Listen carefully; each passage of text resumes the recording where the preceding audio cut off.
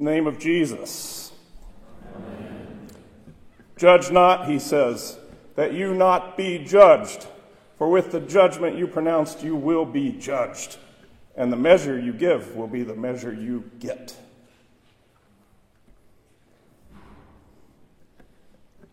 I watched too many reruns of the Andy Griffith Show growing up. So, of course, this admonition of our Lord Jesus naturally brings to mind Deputy Barney Fife. In one episode, Deputy Fife was so zealous to enforce the law, he ticketed Gomer Pyle for making a U-turn in his truck. He lectured Gomer, acted as judge and jury, and gave him the ticket with pride for doing his job as a law enforcement officer. But after giving the ticket, Barney promptly gets in his car, his squad car, and makes the very same U-turn right in front of Gomer and the whole town. Gomer runs across the street, memorably yelping with great delight, "Citizens arrest! Citizens arrest!" Eventually, Andy made Barney write himself his own ticket to avoid a riot. The measure you give out will be the measure you get. Barney was so busy picking out Gomer's splinter, he didn't realize he was carrying around a large redwood tree of his own making. Now, the Lord Jesus in his sermon is not talking about people who are rightly commissioned by God to judge according to his holy law. The fourth commandment teaches us that honoring God means honoring and obeying parents and other authorities and other offices derived from the office of parent. So parents are right to hold their children accountable to the Ten Commandments and to punish their children for misbehavior and impenitent sin, for children must learn right from wrong for their own good. Or our deputy sheriff, even an overzealous one, is right by the letter of the law to ticket an illegal U-turn, and indeed has been given the duty to do so, and is right to bear the sword on even worse crimes than U-turns. He's just not above the law himself. Pastors are called to hold their parishioners accountable to the Ten Commandments and to call to account and condemn manifest or public impenitent sin and anyone who holds to false doctrine publicly. Therefore, some are called or given in their vocations the commission by God with his authority to judge and condemn by the law of God for good order in family, community, society, and in the church. Jesus in Matthew 7, when he says, "Judge not," is talking about a spiritually deficient judging, born of the old Adam in each of us, where we judge and condemn the sins and faults of the neighbor next to us when it is not our calling or office to do so.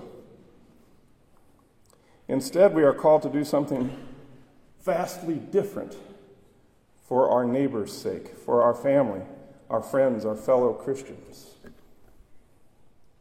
It is the devil's work in us to hypocritically look for various faults and mistakes and weaknesses and, yes, even sins committed by your neighbor, and so learn to see only that which is lacking in them. Because, that proud Barney in all of us, it sure feels good to write a ticket for the speck in your neighbor's eye, because it draws attention away from the log of wickedness that you're carrying away in your own eye.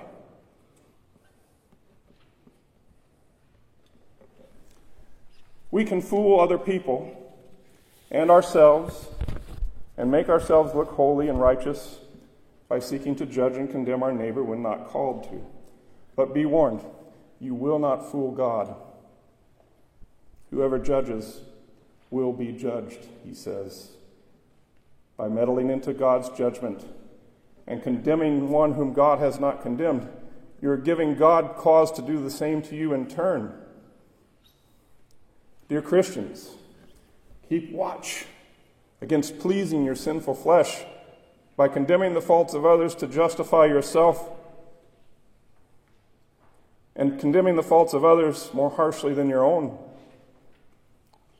We all must look in the mirror of God's law and repent. God asks you to see the people God has given you in your life as gifts to you from His gracious hand. Parents, siblings, spouse, children, fellow Christians, especially your pastor and the fellow members of your congregation, warts and splinters and logs and all.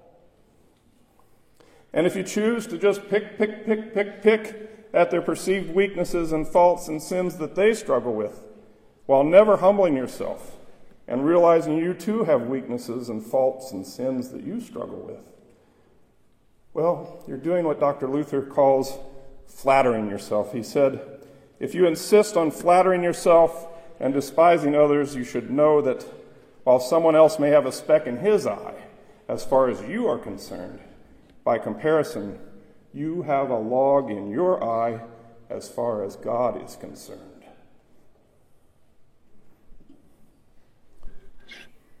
What are we to do? First, Christ is Lord of all. The resurrected and ascended Lord has been given all things. All things have been put under His feet. We're going to sing here in just a moment. We believe that Thou shalt come to be our judge. We therefore pray Thee, help Thy servants, whom Thou hast redeemed with Thy precious blood. And He is a merciful judge. And numbered with His saints, He will judge us wholly on His account at the last. And He will judge our neighbor, our fellow saints, as well in the same way.